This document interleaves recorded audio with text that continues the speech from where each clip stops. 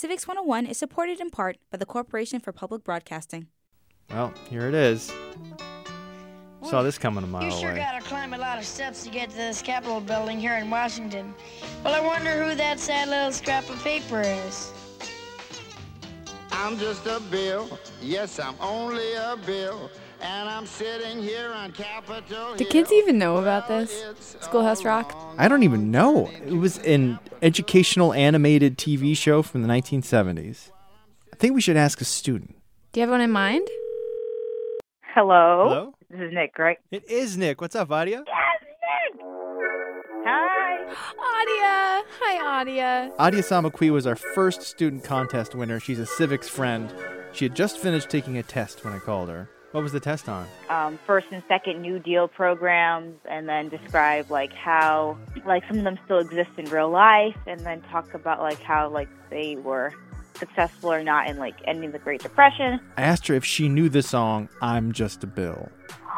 Yes, I had to watch it in 4th grade. We don't even know what. I remember that. Whether they talk about the press and stuff like a bill becoming law.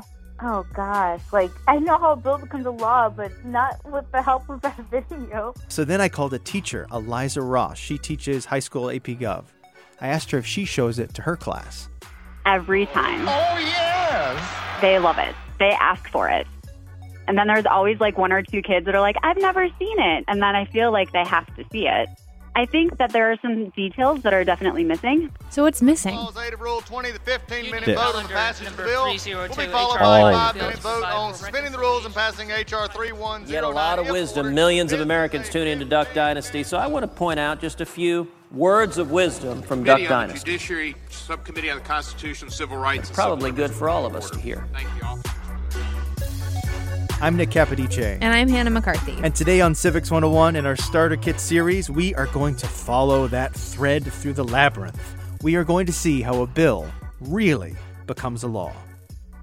And I wasn't dragging on Schoolhouse Rock. It taught me that bills are brilliant ideas that are proposed. They go through committee, get voted on, go to the other house, end up on the president's desk. Zip, zap, zop, Bob's your uncle. So that's the sort of ideal version. It's supposed to work. This is Eleanor Powell. She's the Booth Fowler Associate Professor of Political Science at the University of Wisconsin.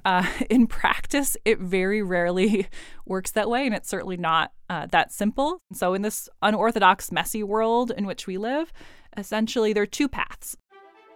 2 roads diverged in a chamber of Congress. So one is the really easy path, where essentially if everybody's on the same page, there's not a lot of bipartisan disagreement, there's not a lot of conflict. What happens is essentially both chambers use these expedited procedures. The other path, the path of most legislation that you actually read about in the paper and you hear about in the news, is the stuff that's more controversial, where there's more partisan disagreement. That stuff gets hard and very messy. We're going to follow the complicated path for now. So part 1, coming up with it.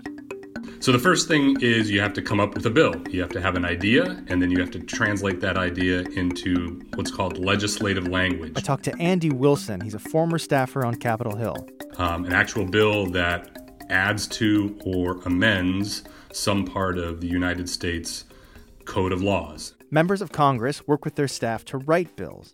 They can also get help, if they need it, from the nonpartisan Office of Legislative Counsel, experts on legal language and how to write laws. So sometimes when you have the idea and you have it written, you take some time to gather up support for the bill as co-sponsors before you introduce it. If you've got several members of Congress as co-sponsors to a bill, that's like a signal that this bill has lots of support. Co-sponsors are just adding their name to it. They might not have even read the thing. Bills in the House can have a few co-sponsors. They can have hundreds of co-sponsors, which makes them many times more likely to become a law. And as to crafting a bill, I never knew this. Anybody can write one. Special interest groups, lobbyists, people who are raising money for your campaign. It just has to be proposed by a member of Congress. So once you, along with your staff, the Office of Legislative Counsel, and anyone else you fancy, have written a bill, where does it go? In the House, you have to take it down to the clerk of the House, which is a team of people that sit near where the president gives the State of the Union address every year. And you actually have to drop the physical piece of paper with the legislative language on it into a box, and that box is called the hopper. The hopper? Yes. In 2003, they replaced their hopper from the 1950s. It's just a wooden box. But the clerk takes the bill, gives it a number. It's in sequential order. So the first one in the new Congress is H.R. 1, House Resolution 1, or S1, Senate Resolution 1. And then it's assigned to the relevant committee based on whatever the topic of the bill is. So if it's a bill that has to do with foreign policy, it's directed to the Foreign Relations Committee. If it's got to do with foreign policy, it's referred to the Agriculture Committee, and so on. Who is in charge of deciding what committee it gets assigned to? That is the Speaker of the House or the Senate parliamentarian. Sometimes it even goes to more than one committee. All right. Written, dropped in the hopper, assigned a number, and assigned to a committee. Right. Part 2. Committee. The House has 20 permanent committees, the Senate has 17, and there's also 4 joint committees which have members of both the House and the Senate. Committees are formed to have expertise in a particular area so that they can be the first line of review of a particular topic instead of the whole House having to look at every little thing. So it's both to have deeper expertise on a given topic when looking at the various proposals that come before Congress, and to have a little bit better process and have a more wieldy way in which the Congress can do its business. So who gets to be on these committees? Before each new Congress, every 2 years, there's a committee who chooses who gets to be in the committees. But what's most important about committees is that whichever party has a majority in the House or the Senate also has the majority in every single committee. For example, in 2019, the Agriculture Committee in the House has more Democrats than Republicans, and the Agriculture Committee in the Senate has more Republicans than Democrats. So that's why, one of the reasons why, the party that's in majority has so much power, because they really have the ability to set the agenda, to set the terms of the debate, and to ultimately decide what is voted on and what is in committee and in the full House or the full Senate. These bills get read, sometimes for the very first time. They get hearings, they're discussed, experts are called in to speak to the effects of a bill, and they get marked up. Amendments are added. Question. Yeah. It's about amendments to bills, Okay. the kinds of things that can be added. Right. Did you see the speech that Jon Stewart gave the House committee on that 9/11 first responders bill? Explanation for why. It'll get stuck in some transportation bill or some appropriations bill and get sent over to the Senate, where a certain someone from the Senate will use it as a political football to get themselves maybe another new import tax on petroleum, because that's what happened to us in 2015. What was he talking about? That line stuck out to me, and I emailed Andy about it. And he said that in the House, amendments to bills have to be, quote, germane. That means that they are relevant to the bill at hand. But in the Senate, there is no germane rule. You can propose any amendments on any topic whatsoever to a bill. So, if you're a senator and you can't get your own bill to the floor and it doesn't have a lot of support, one thing you can do is get someone in a committee to put the stuff you want as a rider to another different, totally irrelevant bill. But this time period, this process of committee is where most bills die. And it's not because people vote on them in the committee and they say, this is a bad bill. It's just they never get out of committee. So much time and effort, and it just dies on the vine. It can simply disappear into the committee ether and never be heard from again. And if a bill doesn't make it to the floor for a vote in a Congress, it's dead. You have to start from the beginning in the next Congress. 90% of bills die in committee. Are committee members required to do anything, like give a bill a hearing? No, they can just put it in the endless to-do pile. All right, so what if by luck and determination and bipartisan support, a bill survives the committee process and the committee reports it out and says, this thing is ready for a vote? Is it then put on the calendar? Absolutely not. No way. In the House of Representatives, the Speaker of the House decides which bills that make it out of committee get to the floor for a vote. And in the Senate, it's the Senate Majority Leader who decides what gets voted on. Theoretically, can the Speaker of the House or the Senate Majority Leader just kill a bill by not letting it get to a vote? Up until now, I've been talking about the House process and the Senate process as being pretty much the same, but here we have a major difference. The Speaker of the House, yes, can kill a bill, but there is a rarely enacted check on that power. It's called a discharge petition, where if a majority of members of the House sign a physical petition, a piece of paper, that bill then gets brought out of committee and onto the floor for debate. What's the check in the Senate? Nothing. There's no discharge petition in the Senate. If the Senate Majority Leader does not want your bill to get voted on, there will be no vote. The only check on this power is election. The American people voting in a new majority party.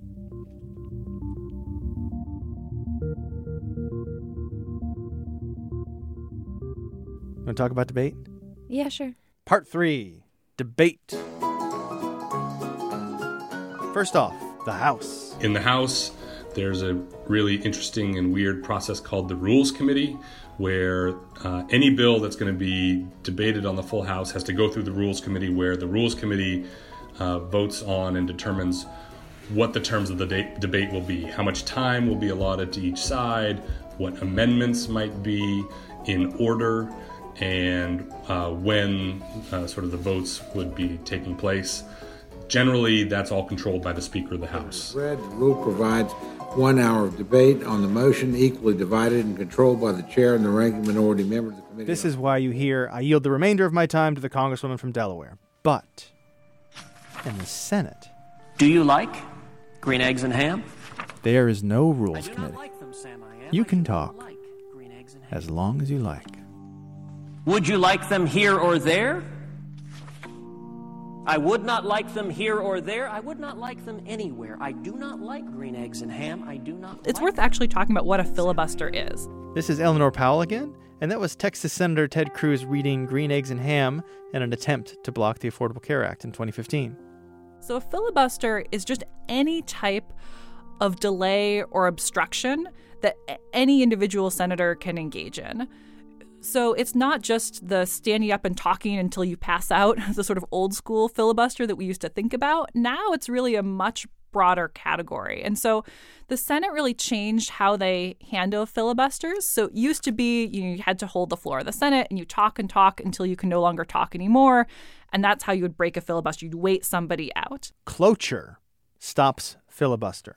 If you invoke cloture, you are asking to end the debate and the filibuster and then have a vote. And it requires 3/5 of the Senate to invoke cloture. 60 votes, which is a ton. The world record filibuster is currently held by Senator Strom Thurmond. He talked for 24 hours and 18 minutes in 1957 to block civil rights legislation. He also apparently took steam baths beforehand to dehydrate himself so that he wouldn't have to pee. Oh. But it doesn't really work like that anymore. Now, essentially, the way it works is essentially you declare your intent that you would filibuster something. And so instead of trying to wait you out, they're going to try to proceed via cloture or just give up entirely or try to convince your mind, change your mind.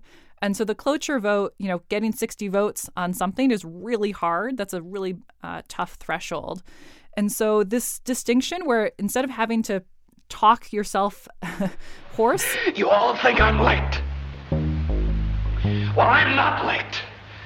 And I'm going to stay right here and fight for this lost cause, even if this room gets filled with lies like these. Now that you only have to signal that you would filibuster, the costs of filibustering are much, much lower than they used to be for an individual who doesn't like the legislation.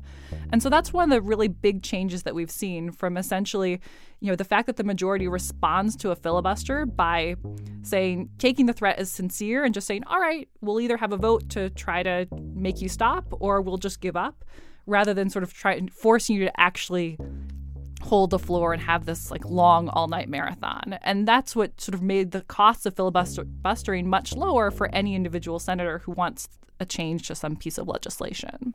Let me get this clear. Yeah. You don't need to stand up there anymore to block legislation.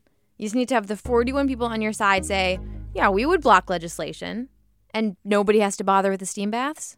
As things work now in the Senate, that's how you block a bill. So what does this mean for legislation? So it's had a huge impact. I mean, it means in practice now that you have to get, 60% of the Senate on board. You in practice have to have bipartisan buy-in, at least some level of bipartisan buy-in. And that just means very, very few things can pass through the Senate in its current form. And that's why we've seen, the majority in the Senate take increasing steps to actually weaken the filibuster, right? And we no longer allow filibusters, or we've lowered the cloture vote threshold on judicial nominations and confirmations, that sort of stuff. It used to also require 60 votes for folks to get confirmed. Now we've lowered that because not enough folks were getting confirmed. The majority felt they couldn't get their way. So the Senate makes their own rules for filibuster and cloture. They do. So theoretically, if the Senate wanted to, they could just get rid of it. They could make cloture always 50 votes. They could. eBay Motors is here for the ride. With some elbow grease and a whole lot of love, you transform 100,000 miles and a body full of rust into a drive that's all your own. LED headlights, spoilers, whatever you need, eBay Motors has it at affordable prices. And with eBay Guaranteed Fit, it's guaranteed to fit your ride every time. Keep your ride or die alive at ebaymotors.com. Eligible items only. Exclusions apply. So are we here yet? The vote? Right, I'd almost forgotten. The vote. The Speaker of the House or the President Pro Tem in the Senate, whoever's the presiding officer of the House at that time, calls the vote. Sometimes there's a voice vote in the Senate, for example. Each member will come down, their name will be called, and they'll say aye or nay.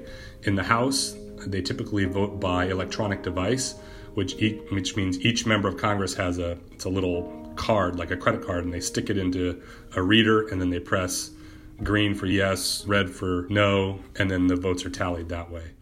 Remember when Eleanor said that there are two paths to legislation, and we've been going down the real gnarly one? Yeah. Let's take a little diversion down the bunny hill. Suspending the rules. If the bill's relatively non-controversial, you can do what's called vote under suspension of the rules. If 2/3 of the House agrees, you can ignore all the rules and debate and procedures. And in the Senate, you actually have a unanimous consent agreement. So literally every single senator is on board, and you just go ahead and pass it. And you can just sort of skip all the other rules and the messiness. If there's no sort of partisan disagreement, we can just do this sort of easy process, and lots of legislation passes that way. What kinds of laws get this fast-track treatment? Sort of standard everyday things that may not ever make it into a headline in terms of the news, but in which there actually is a fair degree of bipartisan buy-in. So this could be everything from symbolic bills, so renaming a post office, sort of relatively non-controversial things, but even sort of more complicated things. It's tough to even think of examples now because they tend to disagree on everything. But there are, spending bills. There are other sorts of things where we do see bipartisan buy-in, where essentially no one objects, and they've worked out their disagreements behind closed doors. How often is that? Pretty darn often. In the House, about 60% of bills are passed under suspension of the rules. The rules are suspended, the bill is passed, and without objection, the motion to reconsider is laid on the table. After debate and maybe suspension of the rules, in both the House and the Senate, it just requires a simple majority to win a vote. So it can pass, it can fail, there can be a motion to recommit, which means it's got to go back to committee for some work. But if it passes, all it has to do then is just go to the other chamber of Congress for the same exact process. Committee assignment, committee hearings, markup, amendments, reporting it out, debate, vote. Because before that bill gets to the desk of the president, we've got just one more committee. If the language of a bill is exactly the same in both the House and the Senate, it goes to the president's desk to be signed, but that very rarely happens. Usually, legislation goes to what's called the conference committee. Senior members of the committees in both the House and the Senate who worked on that bill, they meet and they talk and they argue, and they decide one final version that both houses are happy with. And that goes to the president. That, my old friend, that goes to the president. We're so close. So close you can just taste it. The last part. Presidential actions. The president can sign it, and it becomes a law. Oh, yes! The president can also veto it, saying, I don't like this bill, and it doesn't become a law. But the Congress can override a veto with a 2/3 majority vote. Also, the president can just ignore a bill. If it's left on that desk for 10 days, it becomes a law even without the president's signature. However, if the Congress adjourns before those 10 days are up, it does not become a law. This is called a pocket veto. And there you have it. What do you think? It sounds to me like this whole process is mostly about committees. Like the committee is the most important thing. Yeah, most bills die in committee. Committees determine everything when it comes to bills. And Eleanor said something that I hadn't thought about, that people in committees have areas of expertise and they know people who work in the industry.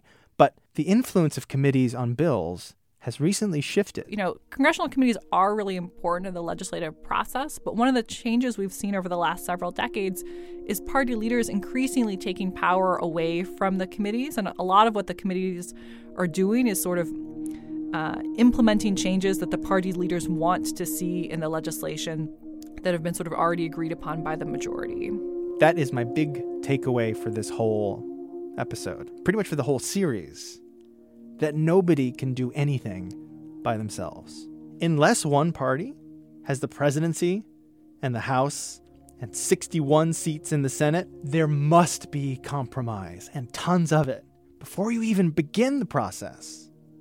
In the 115th Congress, of the proposed 13,556 bills, 443 became law.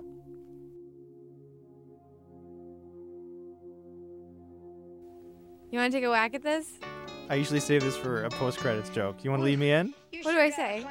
You got to say, I wonder who that sad little scrap of paper is. I wonder who that sad little scrap of paper is. I'm just a bill. Yes, I'm only a bill. And my fate was pretty much determined by the party in power. Well, I was written by the staff of a member of Congress and also helped some lobbyists and the Office of Legislative Counsel. But I was dropped in the hopper and given a number. Then to committee I go. But today I am still just a bill. Gosh, Bill, what happens in a committee?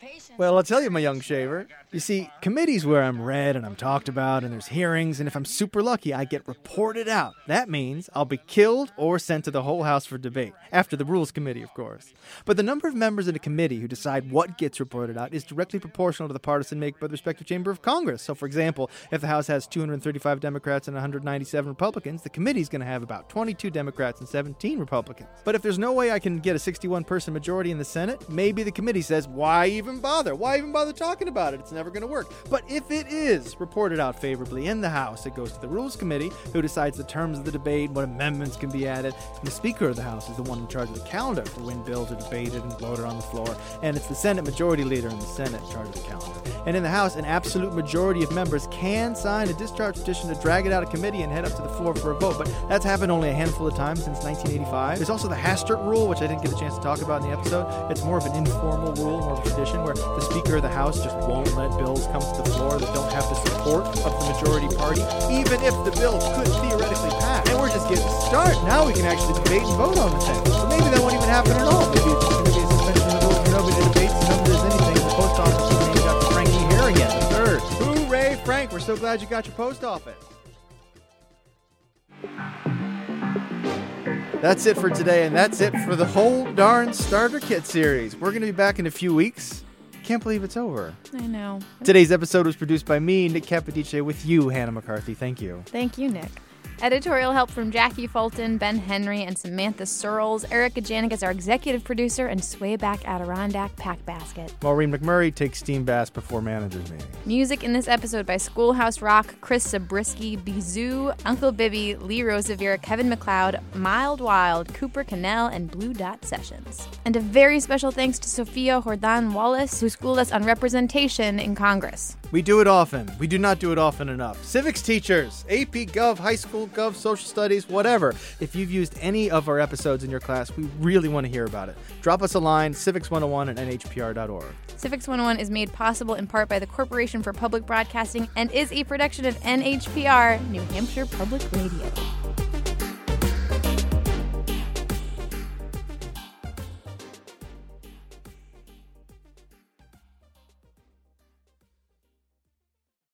I get the desk of the Oval Office, but since there's only 9 days left in the session, the president ignores me and the whole thing's over, so we'll just have to do it again next year. That was horrible. But so's legislation.